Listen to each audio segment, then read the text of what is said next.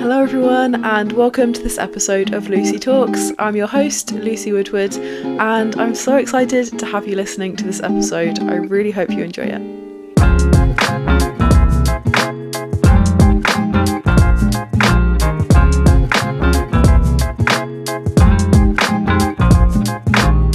Lucy Talks is designed for meaningful conversations about things that really matter in life, from climate change to confidence, from mental health to happiness. I hope this podcast helps you find something you're looking for.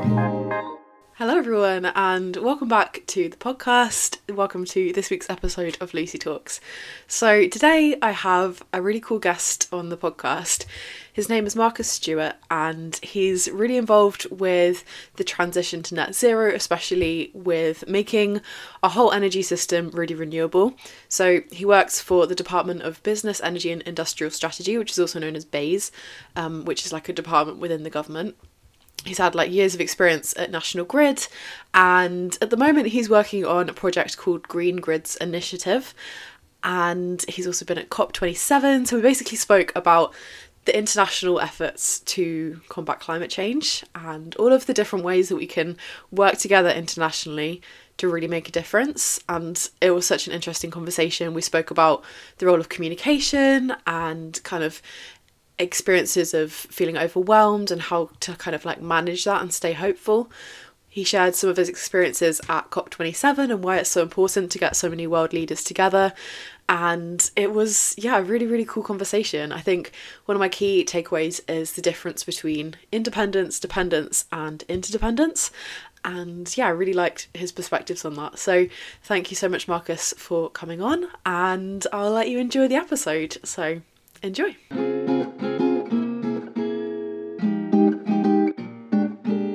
Hi Marcus, how are you doing today? Thanks so much for coming on the podcast. Hi Lucy, I'm doing great, thank you. Really Amazing. Busy, but great. Amazing. So I thought to kind of get to know each other a little bit, or to get to know you specifically, we could start with a little bit of a quick fire round. So I'm just going to give you a series of options, and just your immediate response is all we need, really. So just whatever you think is your answer. Does that sound all right? Okay, let's go for it. Okay, sure. So tea or coffee? Coffee at the moment. Cool. Coffee, yeah. Mornings or evenings? I'm more of a mornings person, yeah, definitely. Me too. Running or cycling? It's got to be cycling. I can see the bike behind you. Yeah. Introvert or extrovert? I'm an introvert, but I'm an introvert, but I do a lot of public speaking, so that's kind of a bit weird, but yeah. Ideas or action? Oh, that's a good one, actually. I'm going to have to go 50-50 on that one, because I like ideas, but one of the things I'm known for is pushing for action as well. So, I'll have to go 50-50. Best of both worlds. Being in your 20s or being in your 30s? I can't remember either. 30s were pretty, I think 30s maybe, yeah. Nice. Books or films? Books. Cool. And the final one, COP26 or COP27? It's got to be COP27 because I didn't go to COP26. Okay. Love it. So I thought we could maybe start by chatting about your work as the lead of the Green Grids Initiative. So what does this project entail and what's your involvement with it? Sure. So Green Grids Initiative, or you say GGI. That sounds better. So it was launched at COP26 by Prime Ministers of the UK, Johnson and Modi of India. And really, what it's seeking out to do is accelerate the deployment of grids, because they're absolutely fundamental for bringing renewable energy to market and to customers. And just to give you an idea, between now and 2030, we need to triple the amount of money that's spent on grids if we're to keep 1.5 degrees on track. So that's currently it's about $260 billion per year are spent upgrading and extending grids. So that needs to rise to 820 billion by 2030. And if you can't get the grids in place, you're not going to be able to get the renewable energy, the solar or the wind to the places where it's needed, and so you won't have an energy transition. So it's fundamental, and really not many people were looking at it or thinking about it in that way. So we're really trying to raise the profile of it, but also working, particularly in developing countries, working out how they can deliver those grids and how they can connect between countries as well. Because, you know, as Prime Minister Modi says, you know, the sun is always shining somewhere. And if you can connect that solar energy around the world, you know, you've got this abundant source of low carbon energy that can be shared throughout humanity. That's the kind of the grand vision. And to do that, you need big wires to connect it, really. And, you know, and it's, you know, sort of exciting projects out there that are doing that. And our job is really to help them get established, share learning between different countries and different organizations. So people are learning quicker and deploying things quicker, and allowing that to happen, and are trying to sort of ramp it up, you know, in the next few years. So by the time we get to 2030, we're in with a chance of, you know, getting on track or staying on track to you know, defeat or avoid, you know, massive climate change issues. Yeah, for sure. And I think, having looked on the website, I think the fact that it's such a collaborative project really comes across. And I really like the fact that it's so many different countries, so many organizations working together. So what would you say, you kind of touched on it there, but what would you say is the importance of international collaboration in achieving net zero and meeting our climate change goals? It's absolutely fundamental. I mean, you know, nobody has all the answers. That's the thing. You know, no country, no organization's got all the answers. But if we can share that knowledge on this, you know, this grand challenge, which is, you know, trying to decarbonize our energy system, you know, we could all learn faster. So collaboration is key. You know, we're working with organizations in the US, Australia, Africa, Asia Pacific region. You know, we've got European countries and organizations helping us, as you alluded to, you know. And, you know, with all that collaboration, if, you know, something works well somewhere, we can rapidly share that, and that's part of it. And so I think, you know, is a phrase, I can't remember who said it now, but like, if you want to go quickly, go alone, but if you want to go far, go together. And that's it. We actually want to go together, but we want to go quickly as well. So I'm trying to sort of work out how we do that. But you know, the UK, in fact, is pretty well advanced in its journey on decarbonising its electricity system. So we have actually got quite a lot of good experience to share, but it's taken us many, many years to get there. And, you know, we could take that learning and say, instead of taking 30 years to have gone this far, you know, you could do it in 10 years or 5 years if you take this learning from what we've done. And that's kind of one of the sort of the principles and, you know, approaches that we're taking, is, you know, sharing that learning, really. Yeah. And is that something that you've been involved with? I know that you've worked at the National Grid for quite a few years. Was that something you were involved with there, or like, has that experience then helped you in the current role that you're in? Yeah, absolutely. So, you know, prior to joining the Department of Business, Energy and Industrial Strategy, or BEIS, I was leading you know, some big pieces of work within National Grid, and one of them was what we called our future energy scenarios, which set out potential pathways for the energy system for the Great Britain market, and, you know, identified, you know, what the energy mix might be, you know, the uptake of electric vehicles and low carbon heating and things like that, and then worked out what the electricity system and the gas system and other systems needed to do to then, you know, make that happen. And so yes, I've been involved in this area for sort of 12 years, really, in terms of looking at the future and working out what we should be doing. And I'm just now doing similar but different, but on a global scale. So, you know, from a personal point of view, it's, you know, it's super exciting and, you know, super purposeful as well, really, which ticks a lot of boxes for me. Exactly. And I know that you went to COP27, as you mentioned at the start. So what was your experience in going there, maybe from a personal point of view, and also just like, what was your role that you were doing? Like, what were you doing? Yeah, I mean, it was, you know, it's a huge event. I think about 7,000 people descended on Sharm el Sheikh over the 2 weeks. I was literally there for about 2.5 days. So I literally flew in, did a whole bunch of meetings and events, and then stayed the 2 nights, and then was off again. So it was pretty intense.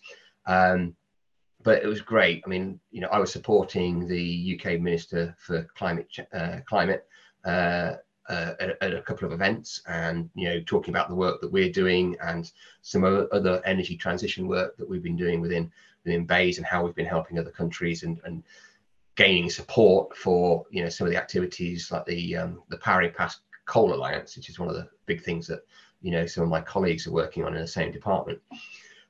So it was great to have those events and really sort of highlight the work that we're doing.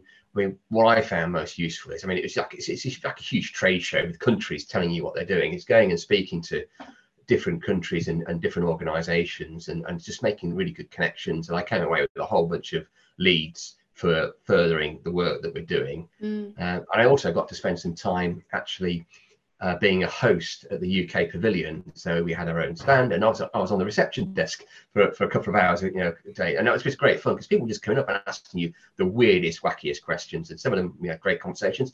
Other people were looking for have you got any pencils, or which way are the toilets and things like that. So it was a whole mixture of things, but I found it a really, really useful experience, really, and I had a lot of follow-on leads and conversations from it that's enabled me to help my project in particular, and also connect other people to other parts of things that the UK government are doing.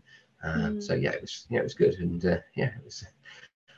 Can't really tell you too much about the resort or anything like that. Yeah. Most of the time in COP, I'm standing on my feet, and talking to people, but it was great.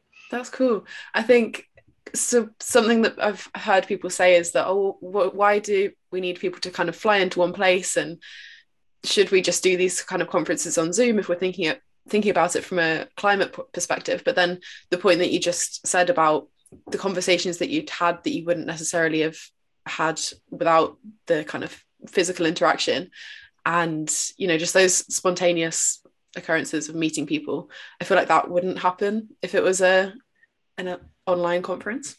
Yeah, no, I agree. I mean, it's a tricky balance, because there's a lot of CO2 burnt. People going there, you can't deny that. But what I found, I spend a lot of my time on Teams calls and Zoom calls because I'm working with people across the world, and that's great. But actually, when you spend some real time with them, and we did an event before Christmas in Bangkok, and I was there for the week, and meeting with people I've been speaking to over the year, and some other people, but we're getting some really intense conversations about various things. We made so much progress in those conversations that you don't in the 1 hour Teams call, and where people are still doing their emails while you're talking to them, all that kind of stuff. So there is value in it, but you've got to get that balance right. You shouldn't be flying around everywhere, but I think certainly getting the right people together at the right time, you can that's where the magic happens. And it's the conversations in between the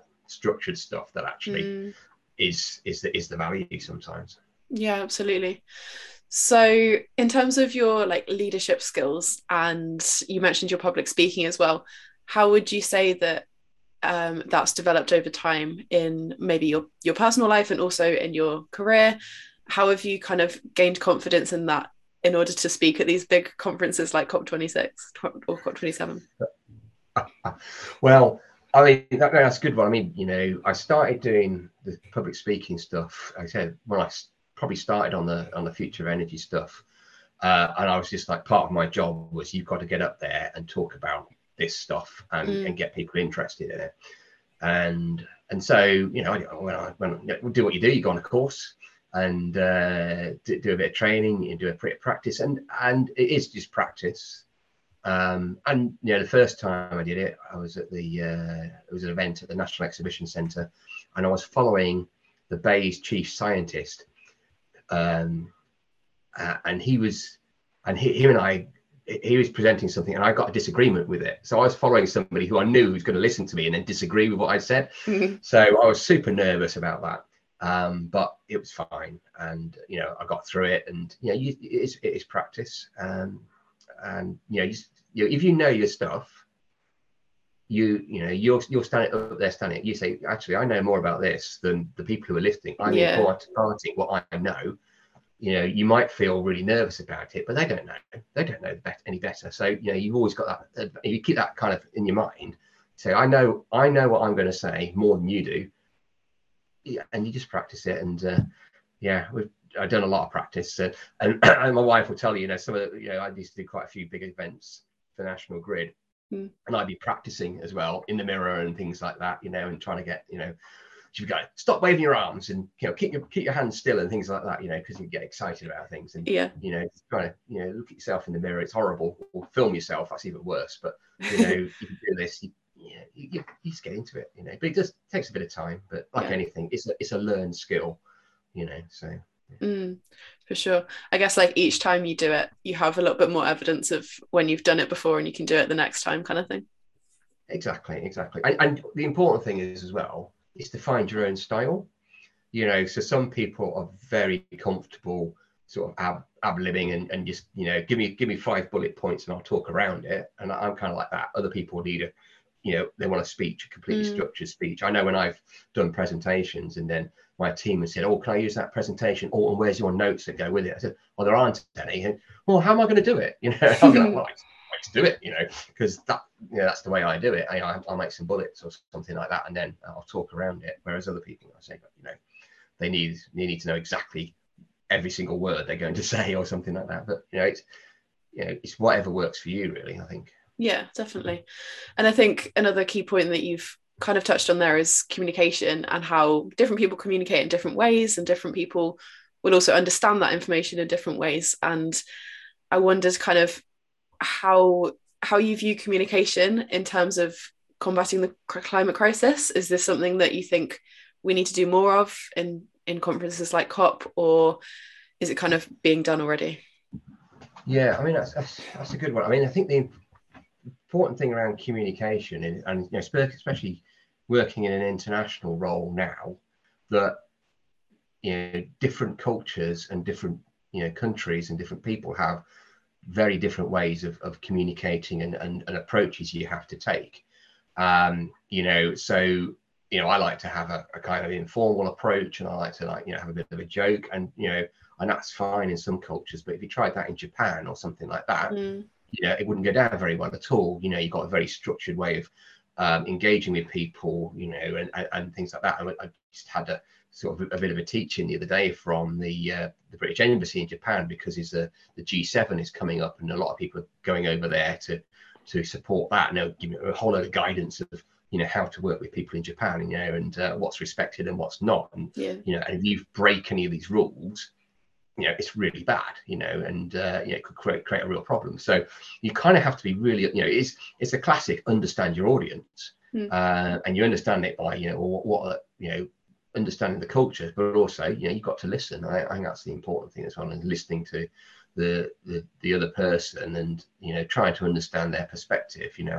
I've done stakeholder stuff for most of my career, and the most important thing is being able to walk around in their shoes for a bit, to coin a phrase. But it is a little bit, if you take that step back and think about, well, why would they be coming from this angle, then you've got a real opportunity. Well, I can turn that around now and really think about, if that's really important for them, how can I make what's important to me important for you?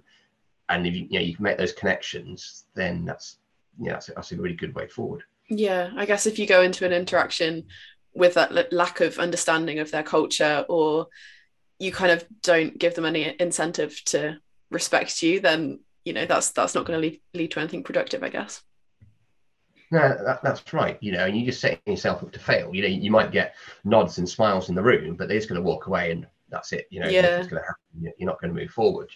So you do have to make, and you have to make those connections as well with people. I say I'm working with India at the moment, and it's very challenging to work with India at the moment, because they're very hard to get hold of, and we're trying to build relationships. The advice I've been giving, you must build a relationship with these people, but it's actually quite difficult when people don't turn up to calls and things like that. So we're trying to really work different ways, and we are building, we've got some key people out there, and it's just little and often conversations, and trying to build it up so we can move forward at their pace rather than at our pace, but at least we can move forward. So it's definitely, it's another string to my bow that I hadn't really had to lean on quite so much in previous roles, but they're definitely the different cultures and working with different governments, there's different levels of bureaucracy and protocol that you might have to follow, which to a lay person you think this is just bonkers, but that's the way you have to do it to get stuff done. Yeah, that's really interesting. I wonder if there's any other setbacks that have maybe like hindered progress in terms of reaching net zero. I imagine there's probably countless different things that have kind of hindered progress. I remember when we spoke back in November, we were talking about the cost of living crisis and Liz Truss's fracking plans that have thankfully kind of gone back the other way. But things like the war in Ukraine as well, how have these sorts of political events then hindered progress, particularly like in an international setting? Yeah, I mean, that's a good question, really. I think in the short term, the problem with tackling climate change, it's a long-term problem. And governments are always dealing with short-term problems. So you look at the UK government, we've had Brexit, we've had COVID, we've got the war on Ukraine, we've got the cost of living crisis. It's always an emergency or a fire to be put out. And whilst there is a climate emergency and it's becoming more and more apparent, we've spent many years not really focusing on it because these other things the government and all governments are doing.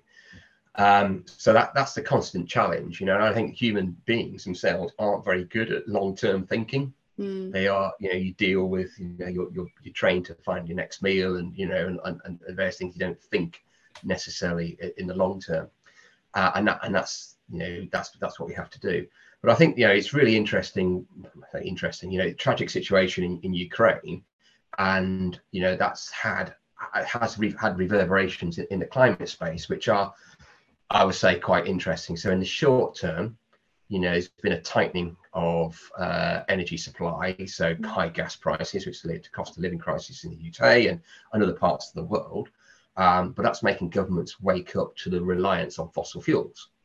So on the one hand, it's painful and an emergency that the governments have got to deal with. And it's costing money that could be better spent elsewhere, but it is actually then making them think much more strategically, and in particular in Europe with a big dependence on Russian gas, about how they get off that quicker. And the solution to that is getting onto renewables quicker. And in order to get onto renewables quicker, you need to have the grid infrastructure, you need to have the renewables, you need to have the supply chains to do that. So in the long term, positive will be that there will be more focused on delivering the new infrastructure that we need to have a green society. And it's almost like this, this is like the kick that might help that.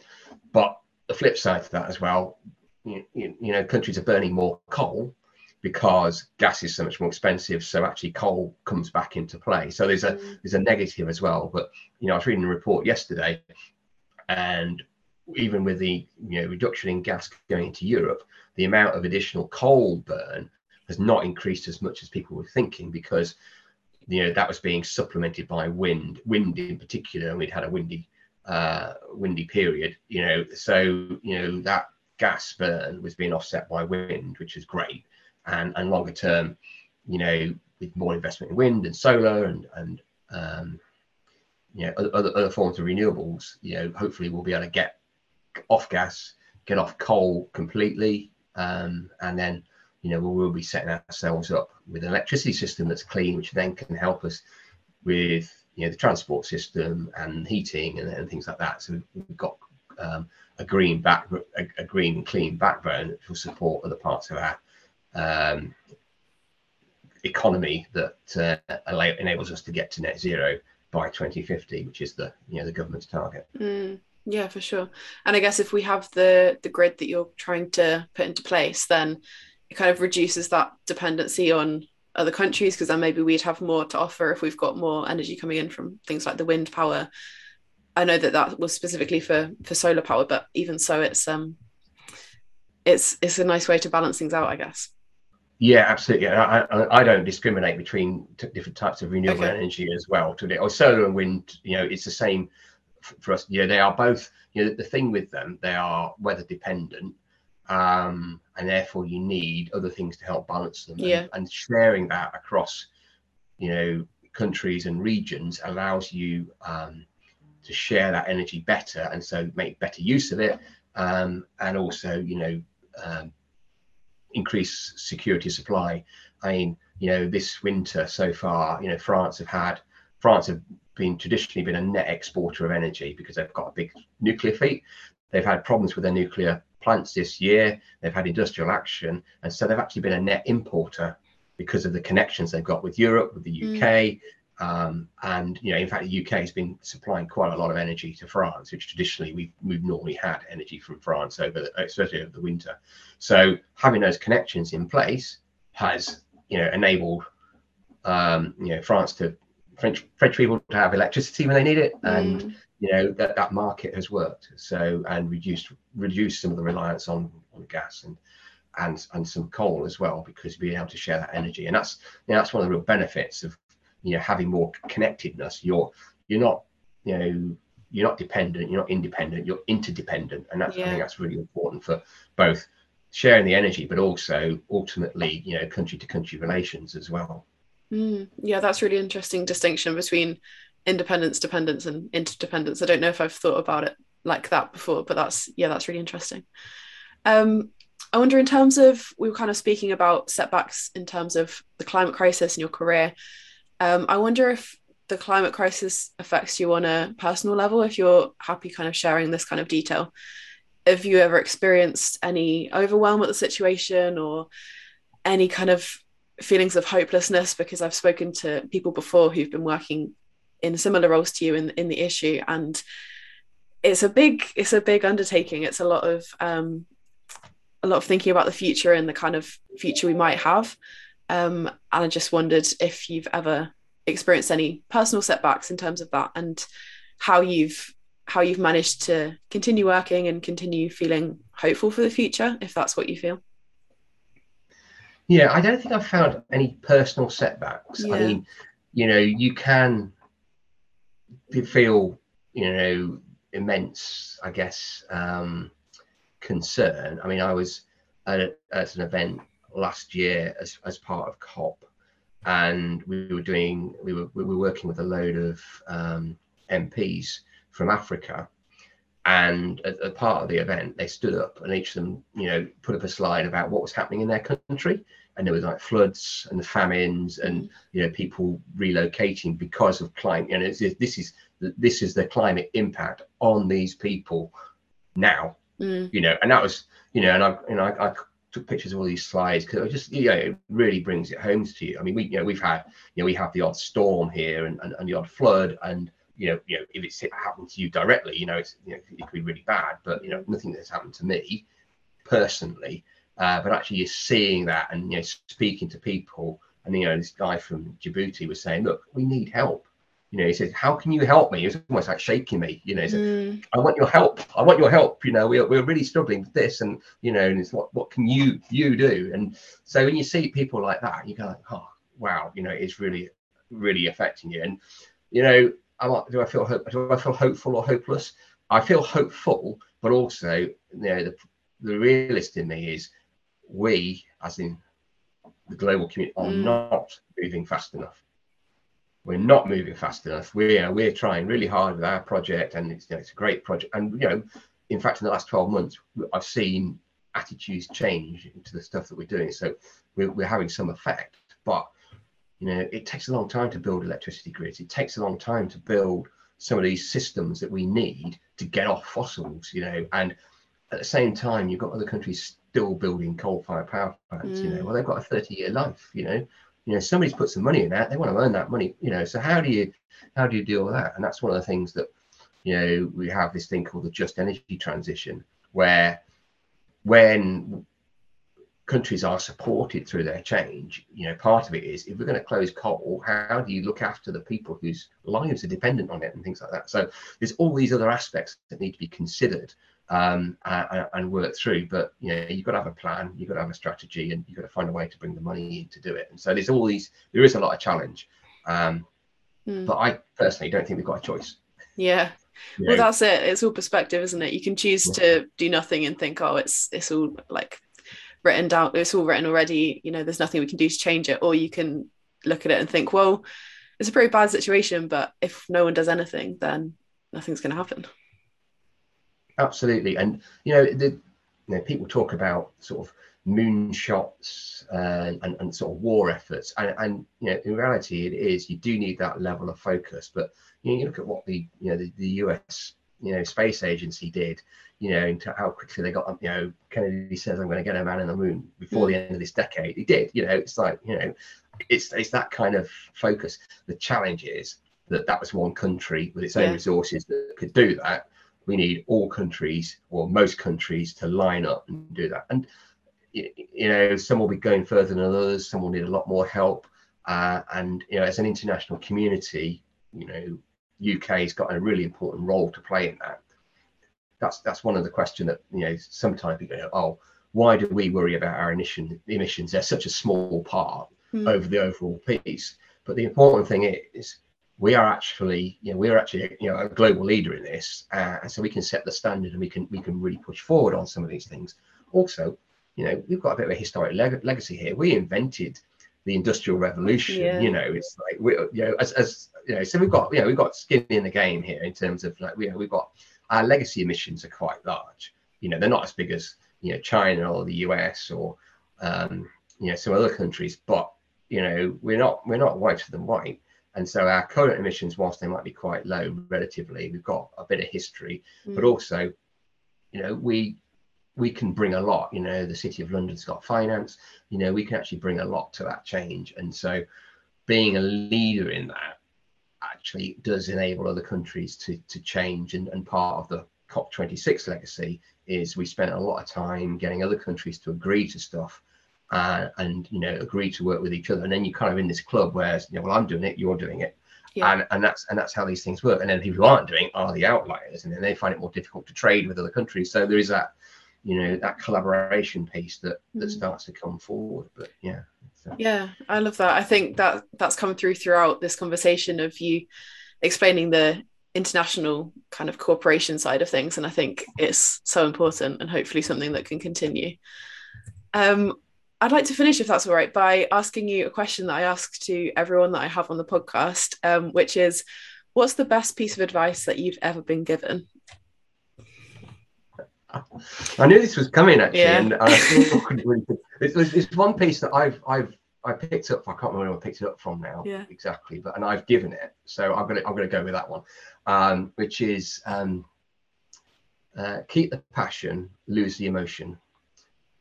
And that really is about, finding out what you want to do and being passionate about it, but don't get out of control. And, especially in the work environment, you want to, deliver things, but, you can be dealing with emotional situations, whether it's climate change, whether it's, relationships at work and things like that. And, I came across this piece of advice, and I thought that's right, because you want to bottle the enthusiasm and the energy that people have, but you've got to use it in a controlled way.